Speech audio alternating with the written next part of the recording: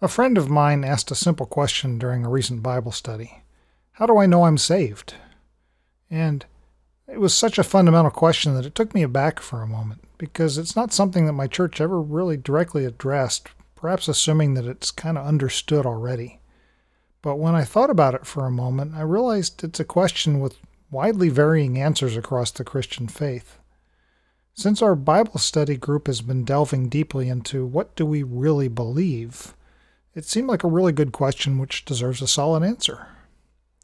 Hi, this is Brandon, and welcome to the Crucible of Thought podcast. I'm here to share things that interest me and things that I think the Lord has brought to my attention. And today's episode is titled, What is Salvation Anyway?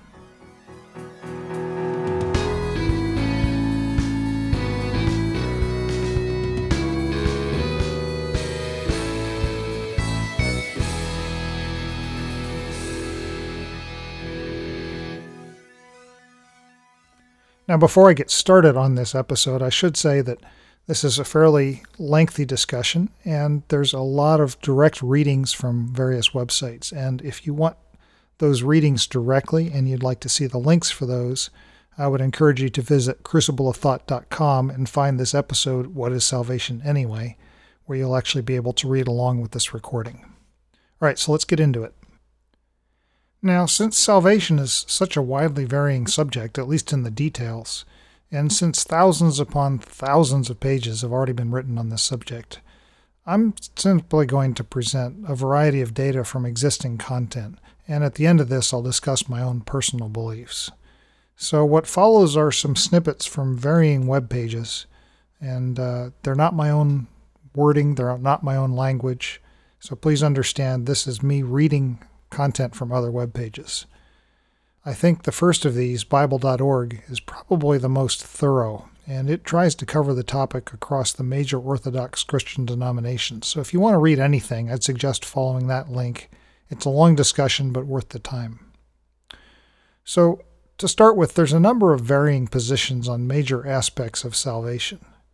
And some of the typical disagreements between various denominational positions include whether salvation is by faith alone, which is sometimes called sola fide, whether it's by works alone, or whether there's some combination of faith and works. Another question is preordination or predestination, which is what's sometimes called reformed, versus purely by a human decision which God honors, which is sometimes called Arminian. Another question is whether baptism is required or not, whether it's ritualistic or not. Another question is this idea of universalism. Everybody gets saved eventually versus only those who claim Jesus' name. Another question is original sin or utter depravity, which is an Augustinian philosophy, or Pelagianism, which is the opposite. Not everybody is utterly depraved. And then finally, another big question is eternal security, i.e. the idea that you're saved no matter what else you do for the rest of your life, or whether you can lose your salvation. So those are some of the typical disagreements. So I'm going to now proceed to read a number of different segments from different web pages. The first is on Bible.org, and some of it says the following. According to the broadest meaning as used in Scripture, the term salvation encompasses the total work of God by which he seeks to rescue man from the ruin, doom, and power of sin, and bestows upon him the wealth of his grace, encompassing eternal life, provision for abundant life now, and eternal glory. The word salvation is the translation of the Greek word soteria, which is derived from the word soter, meaning savior. The word salvation communicates the thought of deliverance, safety, preservation, soundness, restoration, and healing. In theology, however, its major use is to denote a work of God on behalf of men, and as such it is a major doctrine of the Bible, which includes redemption, reconciliation, propitiation, conviction, repentance, faith, regeneration, forgiveness, justification, sanctification, preservation, and glorification. On the one hand, salvation is described as the work of God rescuing man from his lost estate. On the other hand, salvation describes the estate of a man who has been saved and who is vitally renewed and made a partaker of the inheritance of the saints. Salvation in Christ, which begins in eternity past according to the predetermined plan of God and extends into the eternal future, has three observable phases in the Bible. Phase 1, this is the past tense of salvation, saved from sin's penalty. Phase 2, this is the present tense of salvation, and it has to do with present deliverance over the reigning power of sin or the carnal nature's power in the lives of believers. In Phase 3, this is the future tense of salvation, which refers to the future deliverance all believers in Christ will experience through a glorified, resurrected body. So that's Bible.org, and I would observe briefly that there are a ton of words in there, terms which you really have to understand if you're going to understand what was said. So it takes a while to step through each of those, and that article does just that. It explains what all those different terms, redemption, reconciliation, propitiation, what each of those mean. So it's a good overview of Christian doctrines. The next link is from Christianity.org.uk, and it's a little shorter. It says, "For the individual, salvation means being rescued by God from the consequences of our wrongdoing. However, salvation is not just something that operates at the individual level, but something God is doing for the whole universe. God was pleased to have all his fullness dwell in Jesus, and through him to reconcile to himself all things, whether things on earth or things in heaven, by making peace through his blood shed on the cross." And that's from Colossians 1. So that's a fairly simple, short definition. The next one is from crosswalk.com, and this says, "The simplest definition of salvation is to be rescued or delivered from peril. The most common meaning of salvation," and I think here they're referring to biblical Christian salvation, "is to be saved by God from the consequences of our sin. But the Bible speaks of our salvation in a bit fuller terms than simply being rescued from hell. When thinking about salvation, it's helpful to think about what we are saved from, what we are saved to, and who we are saved by. It's also helpful to think about our salvation as a past, present, and future happening."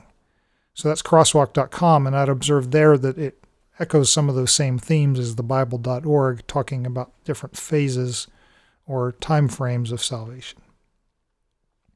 The website lifehopeandtruth.com says the following: "Salvation simply means to be saved or delivered from the result of sin, eternal death. Salvation is possible through the sacrifice of Jesus Christ. It is the conclusion of the conversion process. Being delivered from the penalty of sin, which is eternal death, from Romans 6:23, being delivered from mortality and given the gift of eternal life, from John 3:15. In the New Testament, the term salvation describes two essential components of a Christian's life. Salvation is a process that begins when we accept Jesus Christ's sacrifice for our sins. We are saved or delivered from our past sins and their penalty, death. We must then begin a life of change and growth, becoming more like our Savior, Jesus Christ. If we continue to repent and change and remain faithful for our whole life, we will then receive salvation in its fullest sense, be given eternal life at the return of Jesus Christ. We will be saved from ever having to face death again. And I note there that has a particular doctrinal slant to it that says you have to continue in a certain pattern to become saved for eternity. And that's not something which is necessarily a universal understanding of salvation. The next link is from BibleStudyTools.com and its dictionary. And it says, "Of the many Hebrew words used to signify salvation, yasa, which is translated roughly to save, to help in distress, rescue, deliver, or set free, yasa appears most frequently in the Old Testament. Commonly, the deliverance of which the Old Testament speaks is material in nature, though there are important exceptions. In contrast, the employment of soteria in the New Testament, though it may include material preservation, usually signifies a deliverance with special spiritual significance. In addition to the notion of deliverance, the Bible also uses salvation to denote health, well-being, and healing." And here I'd note that clearly the Jews had a significantly different perspective on salvation in the Old Testament compared to the New Testament. As a people, they were interested in the Lord saving them from the nations around them or saving them individually from harm. And in the New Testament, as this snippet from Bible Study Tools points out, there was certainly much more of an interest in our salvation as spiritual creatures before the Heavenly Father who gave us that Spirit. Okay, so with that background of different understandings of the general concept of salvation, I thought it would also be useful to look at some specific denominational positions. And this is, of course, not a comprehensive list. There are many different denominations, and I just chose a few of the ones that I think are significant and relevant. So the first is the Southern Baptist position, and this is from the SBC.net website and from a statement they made in the year 2000. And it says, "Salvation involves the redemption of the whole man and is offered freely to all who accept Jesus Christ as Lord and Savior, who by his own blood obtained eternal redemption for the believer. In its broadest sense, salvation includes regeneration, justification, sanctification, and glorification. There is no salvation apart from personal faith in Jesus Christ as Lord." Regeneration, or the new birth, is a work of God's grace, whereby believers become new creatures in Christ Jesus. It is a change of heart wrought by the Holy Spirit through conviction of sin, to which the sinner responds in repentance toward God and faith in the Lord Jesus Christ. Repentance and faith are inseparable experiences of grace. Repentance is a genuine turning from sin toward God. Faith is the acceptance of Jesus Christ and commitment of the entire personality to him as Lord and Savior. Justification is God's gracious and full acquittal upon principles of his righteousness of all sinners who repent and believe in Christ. Justification brings the believer unto a relationship of peace and favor with God. Sanctification is the experience beginning in regeneration by which the believer is set apart to God's purposes and is enabled to progress towards moral and spiritual maturity through the presence and power of the Holy Spirit dwelling in him. Growth in grace should continue throughout the regenerate person's life. And finally, glorification is the culmination of salvation and is the final and blessed and abiding state of the redeemed. So that's the Baptist, or specifically the Southern Baptist perspective. Next, I chose the Methodist perspective from the website classroom.synonym.com.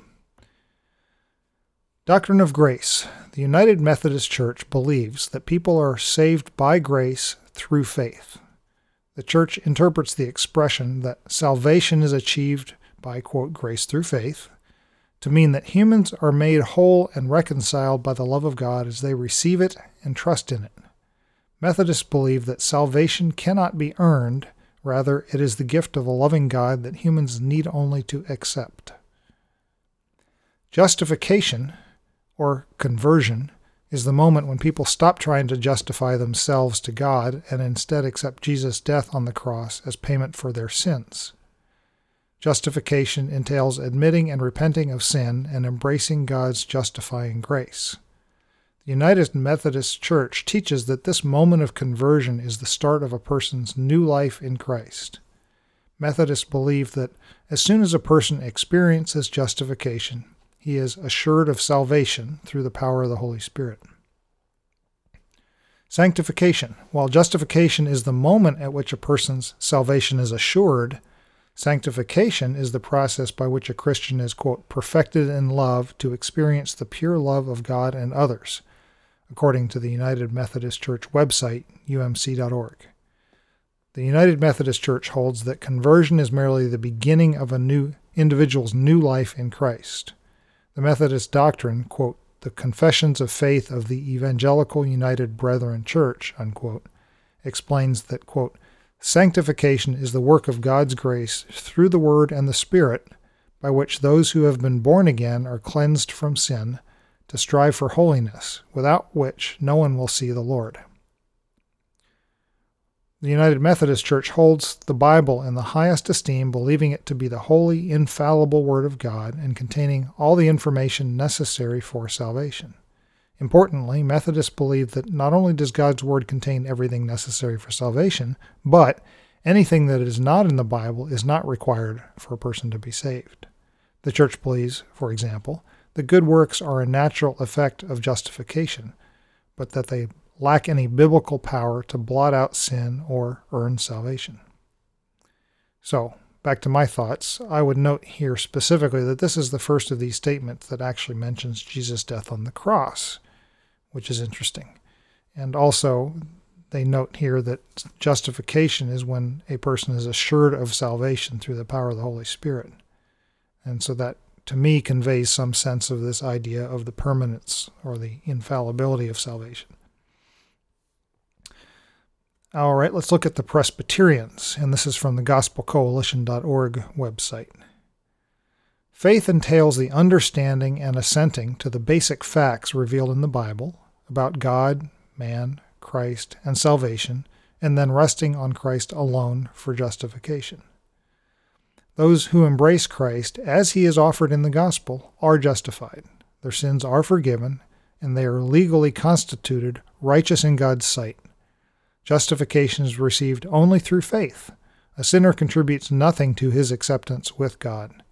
God adopts those whom he justifies, bringing them into his family and granting them all the rights and privileges of the children of God. Furthermore, God sanctifies all who come to Christ so that, by the agency of the Holy Spirit, they are enabled to die to sin and grow in conformity to the image of Christ. Because salvation is a work of sovereign grace, all those whom God chose, Christ redeemed, and the Spirit converts, will never lose their salvation. I'll reread that because I think I can state it a little more clearly. Because salvation is a work of sovereign grace, all those whom God chose, Christ redeemed, and the Spirit converts, will never lose their salvation. Rather, by the grace of God, they will endure and persevere to the end. Therefore, it is possible for Christians to have full assurance of their salvation, although not all possess it equally at all times. So that's the Presbyterians, and I'd note there again this sense of confidence in salvation. Full assurance of salvation is the term you will often hear in this topic. All right, on to the Episcopals, and this is from the episcopalchurch.org website. Eternal life in the fullness of God's love. Salvation is deliverance from anything that threatens to prevent fulfillment and enjoyment of our relationship with God. In the Old Testament, God was experienced as the Savior who delivered Israel from bondage in Egypt. Salvation history is the ongoing story of God's activity and initiative for salvation. The Old Testament records how God reached out to save the people of Israel through the law and the prophets. Christians affirm that the life, death, and resurrection of Jesus constitute the climax of salvation history. Jesus is our Savior who redeems us from sin and death. As we share in Christ's life, we are restored to right relationship with God and one another. Despite our sins and insufficiency, we are made righteous and justified in Christ. We share the saving benefits of Jesus' victory over sin and death. Without God's help for our salvation, we die with Adam, but we live in Christ as we share his life by faith. Christ has, quote, brought us out of sin into righteousness, out of death into life. Salvation in Christ is made available to us through the Spirit, especially in the life and the sacraments of the Church. By the water of baptism, we are buried with Christ in his death and share his resurrection.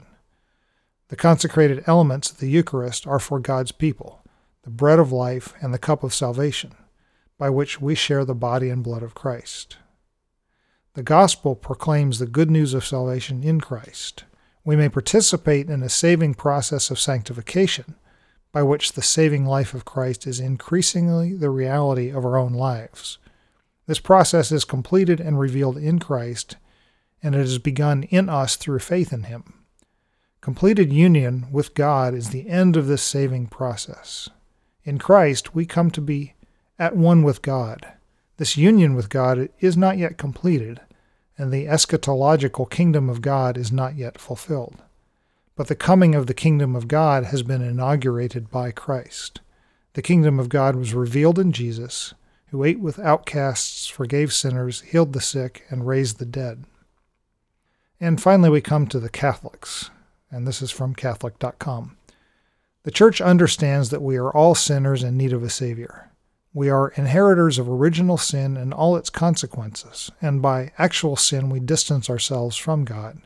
We can't save ourselves, but we don't need to. Jesus Christ has paid the price for our sins. The Catholic Church teaches that salvation comes through Jesus alone, since he is the, quote, one mediator between God and man, from 1 Timothy 2. The saving grace won by Jesus is offered as a free gift to us, accessible through repentance, faith, and baptism. We turn away from our sins, we are sorry for them, and we believe in Jesus Christ and the gospel. Repentance shows our willingness to turn from things that keep us from God, and baptism renews us, filling us with the grace necessary to have faith and to live it. This belief is more than just head knowledge. Even the demons have that. It's more than just believing you're saved. Even the Pharisees had that.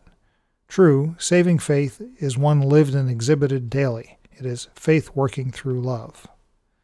Sometimes the Church is accused of teaching salvation by works, but this is an empty accusation. This idea has been consistently condemned by the Church. Good works are required by God because he requires obedience to his commands and promises to reward us with eternal life if we obey. But even our obedience is impossible without God's grace. Even our good works are God's gift. This is the real biblical plan of salvation. And my thoughts again, I would note that both the Catholic position and before it, the Episcopal position are the two that directly address baptism, and specifically the Catholic one ties it to part of salvation. So, those are what the different positions are from different denominations. Let me talk for a moment about my personal thoughts. In light of all that, first of all, I'm increasingly comfortable with mystery, and this is the idea that we cannot be certain of many things because the Scriptures can legitimately be interpreted many different ways. This is evidenced by the fact that each denomination or major Christian group in America has either subtly or widely varying positions on salvation, among other things. From my perspective, a key tenet of intellectual humility is that if legions of intelligent, diligent, careful scholars of the Bible can reasonably arrive at differing conclusions, it's probably foolish of me to stake out a solid position as the truth. So while I have the following beliefs, I won't be dying on any hill to defend them. Now, I base these beliefs largely on my understanding of the very nature and the character of God himself, as revealed in the Bible. I believe the Bible to be infallible, in other words, completely trustworthy for God's purpose of revealing himself to humankind.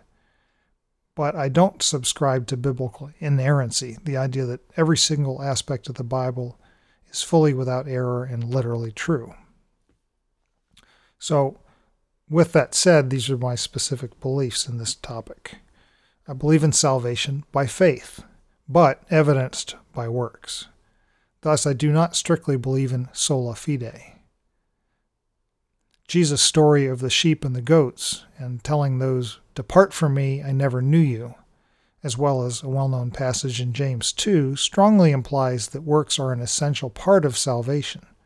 Works cannot save us, but faith without works is dead. Second, I do believe in the Christianity unique requirement of faith in a literal Jesus Christ for reconciliation with God, and this position is called sola Christus, or Christus. I think the Bible is sufficiently clear and repetitive on this topic. However, I believe that God, in his inconceivable grace and love, has a way of redeeming those who never encounter the name or the gospel of Jesus. A human who dies with legitimately no opportunity to say the sinner's prayer or otherwise make a conscious choice to trust in the God of the Bible and specifically in Jesus is not automatically destined to eternal torment. I find that this would violate the character that God reveals throughout the whole Scripture. Furthermore, the Bible teaches that man is without excuse because nature itself reveals God to us. So I don't think that solo Christus applies in this case because no choice is made against Christ. I do believe in solo gratia, or salvation only by grace. I believe that the Bible's clear that we are unable to meet God's requirements for purity by our own efforts, and I feel that there's plenty of obvious evidence from human culture proving the truth of that idea. I don't believe that physical baptism is necessary for salvation. I think it's a vital way to show the world the change in our hearts, but I cannot believe that a God who's determined to be in relationship with us will reject someone based on their failure to be dunked or dripped in water. This would violate the principle of his infinite grace towards us. I'm undecided between Reformed and Arminian theology, although I believe I lean more Arminian. I believe that God certainly knows who will eventually turn to him. He's omnipotent and omniscient, after all. So in that sense, they are predestined. But I don't believe that God has a prearranged list of those who he will save, because I think this clashes with the numerous statements that he desires that all would be saved and that the whole earth will worship him. I don't believe in the Augustinian doctrine of utter depravity. Utter is too strong a word for me. I believe that humanity was separated from God by Adam's sin, but I don't believe, for example, that infants automatically go to hell because they never were able to voice the sinner's prayer. That just doesn't sound like the God that I know. I'm frankly uncertain about this idea of universalism or the eventual salvation of all those who die without Jesus. There are some compelling scriptures that describe God's determination to redeem the entire world. However, I'm unsure how to handle those who actively choose against him, balanced against that redemption idea. The Catholics and some other Orthodox faith have some intriguing ideas of purgatory, and some Bible verses do support the concept, and this is an area that I'm currently studying. Now, on the opposite end of the discussion from salvation, yet really intimately tied to it, I'm frankly unsure what I currently believe about the pit of fire and the eternal torment and hell. I have read several compelling articles that demonstrate that the typical evangelical understanding of, quote, eternal conscious torment, unquote, is not strongly scripturally supported and is based on extra-biblical ideas and poor interpretation or translation of the original texts. And this is another area that I'm currently studying. So those are my personal thoughts, and I fully recognize that that's a mix of different philosophies from different church organizations, different denominations. And I'm fine with that. Like I said, I'm growing increasingly comfortable with mystery. But it's also an area that I'm actively learning more about, and I believe that the Lord will continue to improve my understanding on that front. So I hope this has been helpful. I welcome your own comments, although, like I said, I'm not going to die on any hill over these perspectives, but I am happy to discuss that with anybody. All right, so take care of yourself, and we'll talk again soon.